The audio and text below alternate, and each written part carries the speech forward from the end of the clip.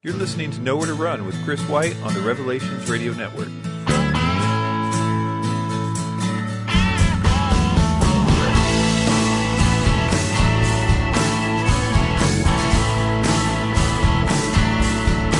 Hey everybody, what's up? Welcome to Nowhere to Run. My name is Chris. Thank you for downloading this episode. It has been a long time since I have podcasted. It's the longest hiatus I've ever taken. It's probably not that long, a little over 2 months, but I've been podcasting pretty regularly for many, many years, and so it's kind of an odd thing to take a break like that. In many ways, podcasting has been kind of a thing where I just speak about what's important to me when I think of something that's important to me. And if I didn't think of anything that was important to me, I wouldn't podcast. And so many of the breaks were kind of like that.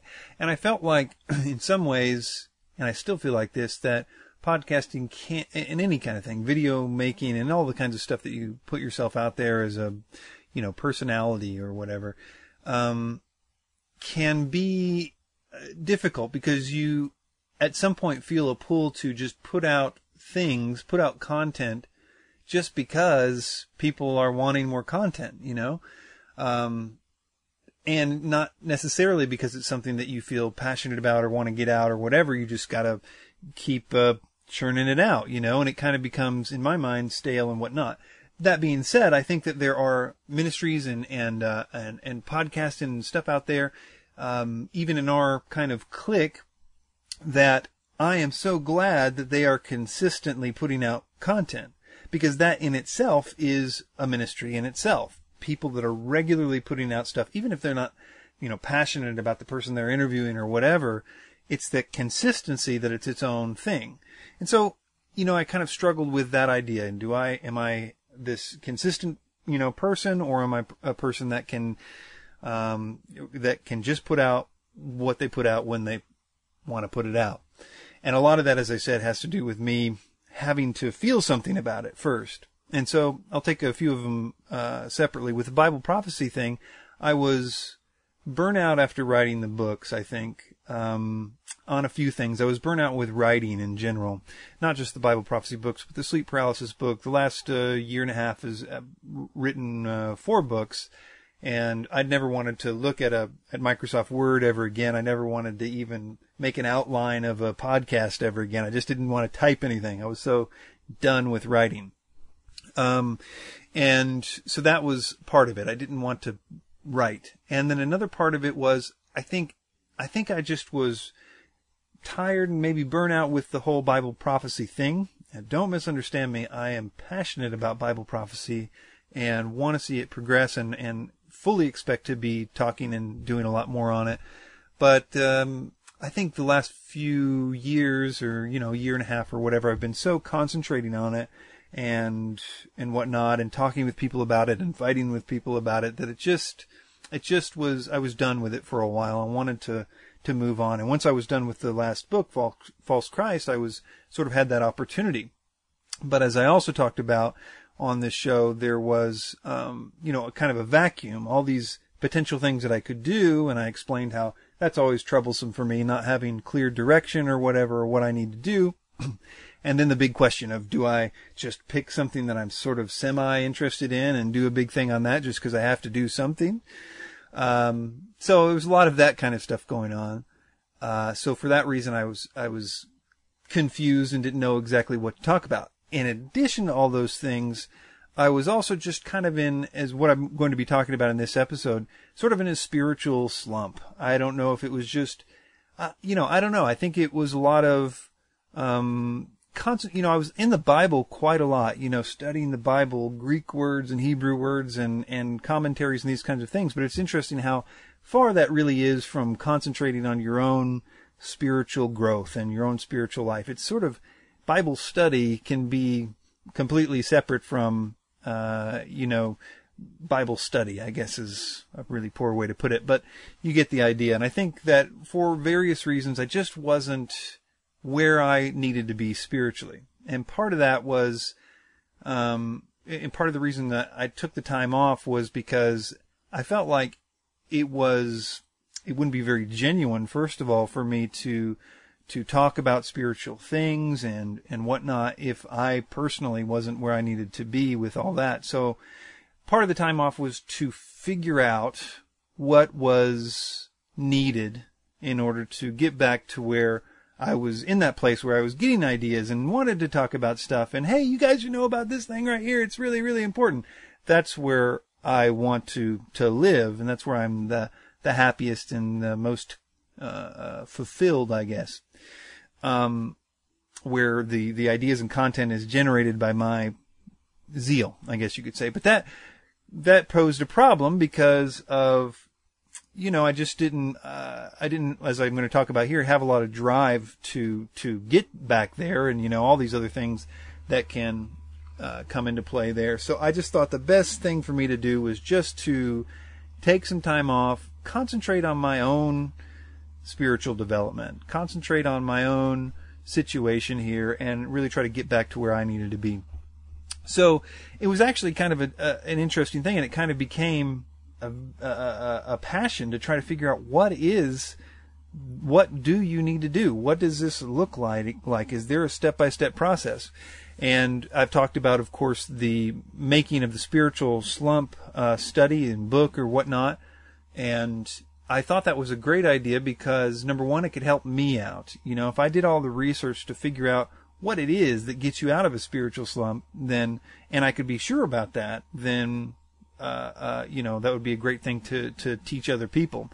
But that was really a big genuineness problem because I'm learning all this stuff, read I don't know how many books and whatnot that did nothing for me, basically. Read all these books and I'm like, well, that's some great book, but, I'm still in the same place that I was. And I don't want to be over dramatic. I mean, I wasn't like, in the gutter or anything like that, but just the joy and zeal I wanted and remembered wasn't where it was. So I wanted to figure out that whole issue. And I don't know where I'm at with that. I'm about to play an audio, and it's going to be the main meat of this podcast, that I did that I'm going to turn into a video. It's about 20 minutes long or something like that.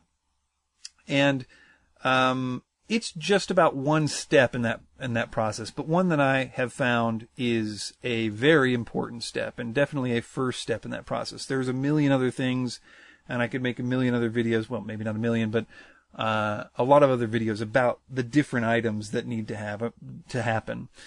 But I think this is one of the most important things. So, and has helped me greatly. But whether or not I'm going to write a book about it or not, I don't know.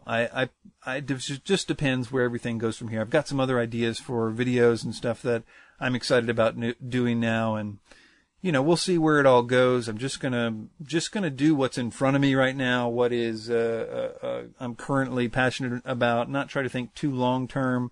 I always get myself in trouble on this podcast because I'm like, I'm gonna do this thing, and you guys just wait. It's gonna be great, and then I don't do it, and it just never works out. So I'm just gonna go with what's right in front of me right now, not worry about any long-term projects or anything like that.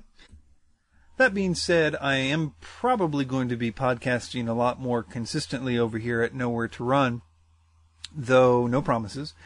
Although I really think that I will. I do miss podcasting. It is something that when I'm excited and when I'm feeling it, I really do enjoy it. It's sort of like therapy for me, I guess. But with the Bible Prophecy Talk podcast, I'm not sure exactly what I'm going to do. Right now, I don't have a lot of that passion for Bible prophecy topics. I'm sure it's going to come up again when something is interesting to me. But right now, I feel like I have said all the things I was really, really wanting to say. I mean, almost all of the attention that I've kind of put over the last year and a half about Bible prophecy has been because I wanted to say something, and I wanted to say it loud and big and whatever.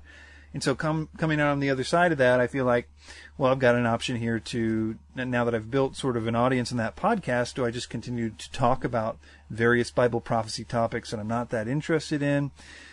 I know it would be a good service, but I don't know if that's exactly what I want to do right now. But I don't want to stop podcasting altogether, so what I think that I'm going to do is find good audio about Bible prophecy, which is actually really, really hard to do, I've found. But if you can find some good audio, I can replay them and keep that consistent. I think that might be a way for me to keep that podcast consistent once a week, once every 2 weeks, or whatever it ends up being. That's good stuff, that's important stuff that people can learn about, but I can kind of take a break from it until I have something else good to say there. And that might come sooner than later. I don't really know. So I think that's all I wanted to say about my hiatus. Thank you for the emails asking if I had been, abducted by the Illuminati or whatever. I haven't been, thank goodness, and things are cool. So with that being said, I'm going to play this little clip, as I mentioned, about 20 minutes, about spiritual slumps, but particularly in relation to a keystone habit that I believe will help people to get out of a spiritual slump, and that has certainly benefited me greatly. It's certainly not the only thing that's necessary, but it is a wonderful way to start the process. All right, here we go. The Christian life is kind of like a garden. If you take good care of the garden, pull weeds, fertilize the plants, and keep pests out of it, it's probably going to bear good fruit. And if you don't pay attention to your garden, it probably won't. In the same way, a Christian who meticulously takes care of their soul, their spiritual life will bear fruit. But if they neglect caring for it, they may find themselves in a kind of spiritual slump, wondering where all the joy in Christ that they used to feel has gone. The Christian life is not automatic. We need to be caretakers of our spiritual life in order to have the fullness of life that we have available to us. The good news is that usually in a case of a spiritual slump, the fire of your spiritual life hasn't burned out. It's just not a very strong flame anymore. In that case, we need to fan that flame back into a fire. Or, in the garden analogy, we need to pull some weeds and fertilize those plants until they grow into mature, fruit-bearing plants. But the question is, how do we begin this process when we don't really feel like it? When our prayer life is dry, if we pray at all, and when we don't really feel like reading the Bible or worshiping God or anything else. It's the spiritual slump catch-22. We all know the things that we're supposed to do to help us get back on track, right? Pray, read the Bible, go to church, listen to good teachings or books, resist temptation, and stop those particular sins that cloud our sight of God. That's all true. But the problem is that that's a lot to take on when years of soul neglect has left you in a state of spiritual stagnation, and your will to get started is very low. I would like to suggest that there is one thing a person who finds themselves in this state can do that will begin to affect and empower all the other things that need to happen. It involves the formation of a particular habit. Habit formation is in itself a difficult thing to do, but this is no ordinary habit. It's a keystone habit. The term keystone habit is described by Charles Duhigg in his book The Power of Habit this way, quote, "Some habits, say researchers, are more important than others because they have the power to start a chain reaction, shifting other patterns as they move through our lives. Keystone habits influence how we work, eat, play, live, spend, and communicate. Keystone habits start a process that, over time, transforms everything." Though this isn't the keystone habit that I'm going to recommend, he gives the example of exercise as a keystone habit in his book in order to explain the term. Quote, "When people start habitually exercising, even as infrequently as once a week, they start changing other, unrelated patterns in their lives, often unknowingly. Typically, people who exercise start eating better and becoming more productive at work. They smoke less and show more patience with colleagues and family. They use their credit cards less frequently and say they feel less stressed." I think that when we apply this principle to the Christian life, it emerges that prayer is a keystone habit. And if we can find some practical way to help us form the habit of prayer, which we're about to talk about at length, it will begin to affect everything else that needs to happen to restore the garden of our souls to the state that we want it to be. In other words, if we commit to doing this one thing, it will change everything. The reason is because prayer really works. And if you just pray about all the other issues you need to work on, you can begin to see them change as well. But maybe the most important reason is because by praying, you slowly begin to genuinely love and trust God in the process. The fire in your heart, the zeal for the things of God, gets stronger every time you spend time with God. You probably won't even notice it at first, but God seems to really be doing something as you pray. Pretty soon, you'll start looking forward to praying, and you will finally have the will to work on all the other issues you need to work on. Consistent prayer is the path to getting out of your spiritual rut, because it gives you the one thing you need to get started. That is, the fanning of the flame God has put in your heart, which then causes you to love and seek and serve God. The big problem is that prayer needs to become a habit for this to happen, and good habits are really hard to form. This is probably why most Christians don't pray as much as they should. I'm sure they might blame their lack of prayer on their lack of willpower, or because they aren't as spiritual as they think that they should be. But I'm convinced that at least some of our problem is that we don't know how to form good habits. Lately, there's been a ton of scientific research to show that habit formation is actually done in the basal ganglia, a totally separate part of the brain than the cerebral cortex, where most other thinking is done. And in addition to this, studies have shown that there is a very clear pattern that needs to happen in order to successfully form a habit in that part of the brain. Researchers at MIT, for example, have identified a formula that is present in most successfully formed habits. It consists of 3 items: a cue, a routine, and a reward. Charles Duhigg explains this concept in great detail in his book, The Power of Habit, but here is a brief outline of the idea from his book. Quote, "First, there is a cue, a trigger that tells your brain to go into automatic mode and which habit to use. Then there is a routine, which can be physical or mental or emotional. Finally, there is a reward, which helps your brain figure out if this particular loop is worth remembering for the future. Over time, this loop becomes more and more automatic. The cue and reward become intertwined until a powerful sense of anticipation and craving emerges."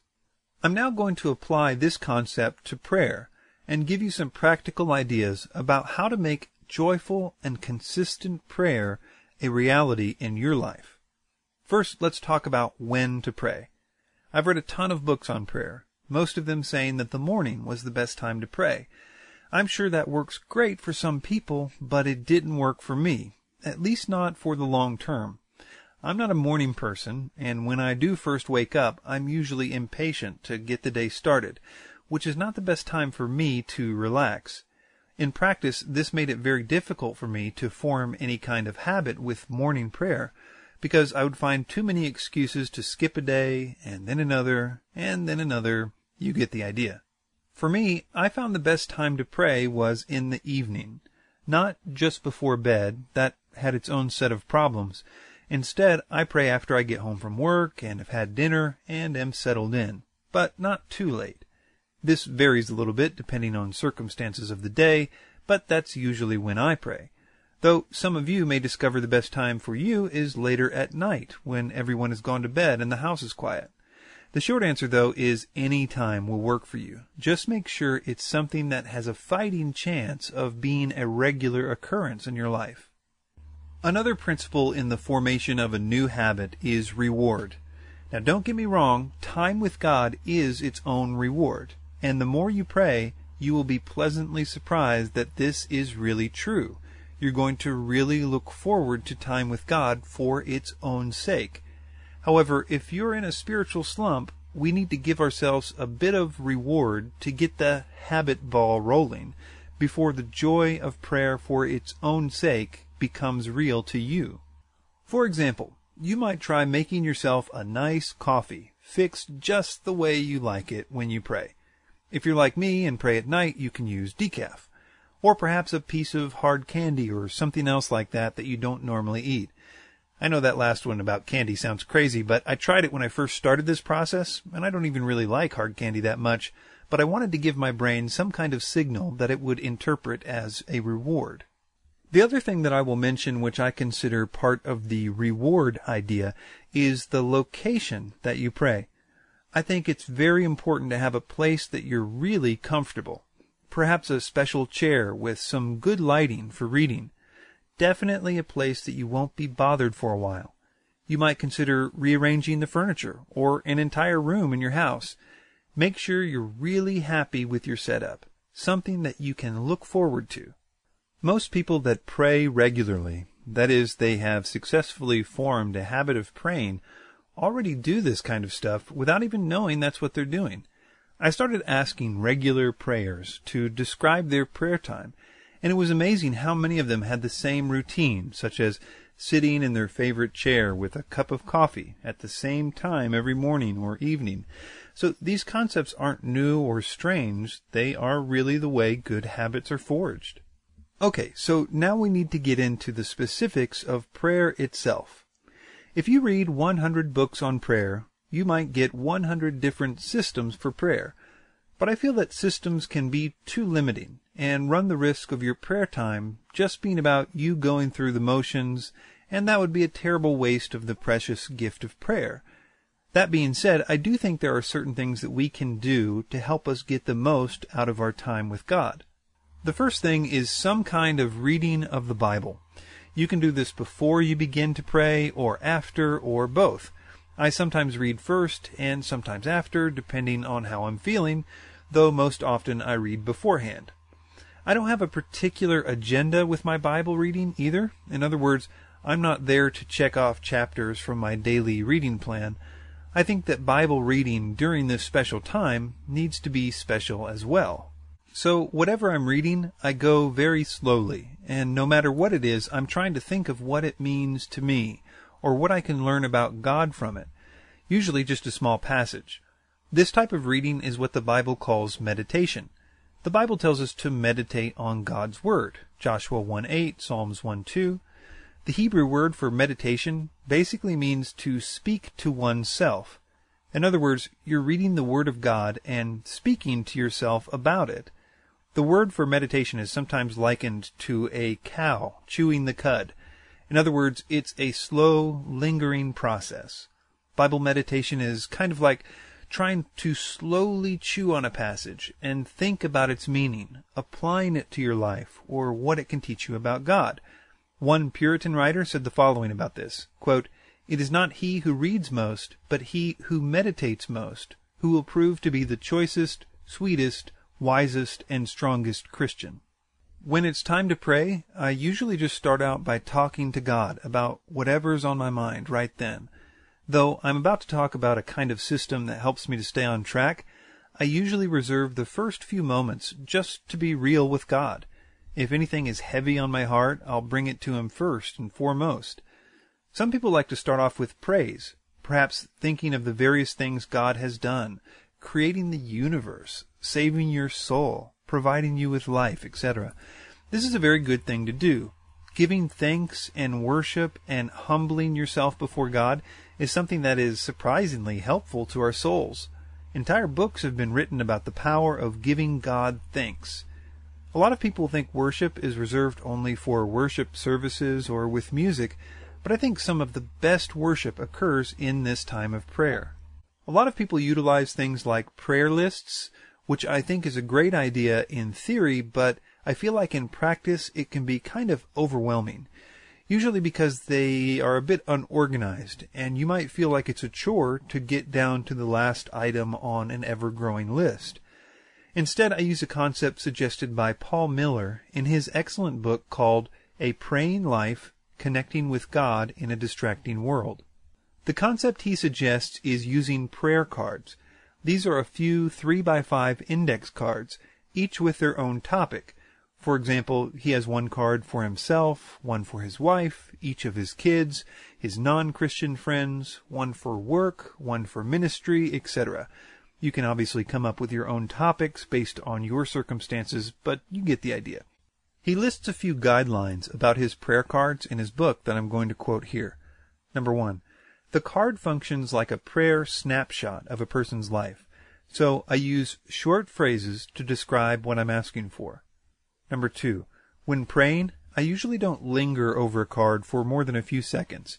I just pick out 1 or 2 key areas and pray for them. Number 3. I put the word to work by writing a scripture verse on the card that expresses my desire for that particular person or situation. Number 4. The card doesn't change much. Maybe once a year I will add another line. These are just the ongoing areas in a person's life that I'm praying for. Number 5. I usually don't write down answers. They are obvious to me since I see the card almost every day. Number 6. I will sometimes date a prayer request by putting the month year, as in 807. I have found that this method is great for keeping prayer spontaneous and open, yet making sure I pray about all the things I need to pray about. It keeps me on task and keeps my mind from wandering onto other things. Also, I always keep a notebook and pen on the table next to my chair, because it never fails that something I need to do pops into my head while praying. I do this for 2 reasons. One is because I believe that God sometimes gives us ideas or reminds us of things that He wants us to do during prayer. The other reason is to make sure I'm not distracted with ideas that pop into my head that are not from God. I used to sit down and pray, but then remember something like, oh yeah, I forgot to email so-and-so or take out the trash or something. I would often get up and go do that thing and cut the prayer time short because it seemed so important to me at the time. The notebook is there in part to prevent that from happening by simply writing down any items that need to be remembered so I can concentrate on praying. Probably one of the most important things I need to mention about the prayer cards, especially for those of you in a spiritual slump and want to form the keystone habit of prayer in order to get out of it, is the prayer card about yourself. This, in my opinion, needs to be the one that you spend the most time on, because the most effective thing you can do to change your spiritual stagnation is to pray about that stagnation and the things that might be causing it. Pray about getting free from any sins that are holding you back. Pray for spiritual growth. Look deep inside and look for those things that you need to work on and write it down. God wants you to progress in your spiritual life, and so these prayers will almost certainly be answered. It's true we need to make a heart-level decision to stop indulging in sins that are keeping us down, but what I've found is that as you begin to have a relationship with God again, in prayer, you slowly begin to want to make those good decisions. This is what makes prayer such a powerful keystone habit, and how this one thing begins to change every other thing that needs changing. I'll briefly talk about how long to pray. Some books on prayer talk about spending hours and hours in prayer, and I think that's a very noble goal, and it would probably do you great good. But in the beginning, when you're trying to form a habit, 5 minutes of prayer is better than 0 minutes of prayer that you were doing before, right? I don't set any kind of time limit when I'm praying. When I started out, it probably was more like 5 minutes. But what I found is that as I start to grow in this process, and I start to genuinely look forward to the time I will spend in prayer and Bible meditation, the time I spend is always extending. I don't really keep track of time, but some days it's pretty short, and other days I spend quite a lot of time. The final point I want to make is that forming this habit of prayer is not an overnight thing. You need to commit to it to some degree. If you miss a day or two, that's cool, but keep doing it. If you set it up to where it's an enjoyable atmosphere with some kind of reward, it's going to make it a lot easier to do.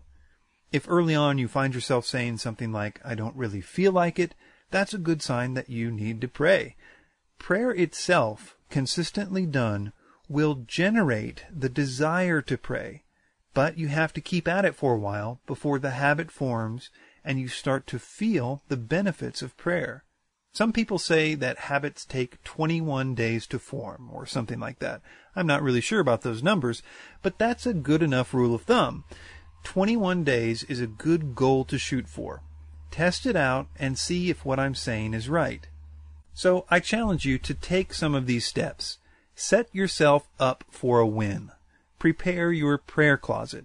Come up with a reward. Get some index cards. Buy a fancy new Bible if you need to. Just give God a chance to show you that when you hang around with Him, even for a little bit, it's going to rub off on you and get you out of your spiritual slump. Thanks for listening. If you would like a free copy of the Christianity 101 DVD, which contains 8 gigabytes of audio, video, and text of various discipleship materials on a data DVD, please go to any one of my websites and look for the Christianity 101 button. It's totally free, and I'll ship it to you wherever you are in the world. If you would like to support this ministry or any of the others that I do, please consider a tax-deductible donation, which can be sent by PayPal using the email chris@chriswhiteministries.com or by clicking the PayPal button on any one of my websites. Another great way to support this ministry is by writing a review of the podcast on iTunes or writing a review of my books on Amazon. Reviews figure very prominently into the ranking algorithms of both of those websites, and the higher they rank, the more people that can be reached. Thanks for your time and for subscribing to this feed.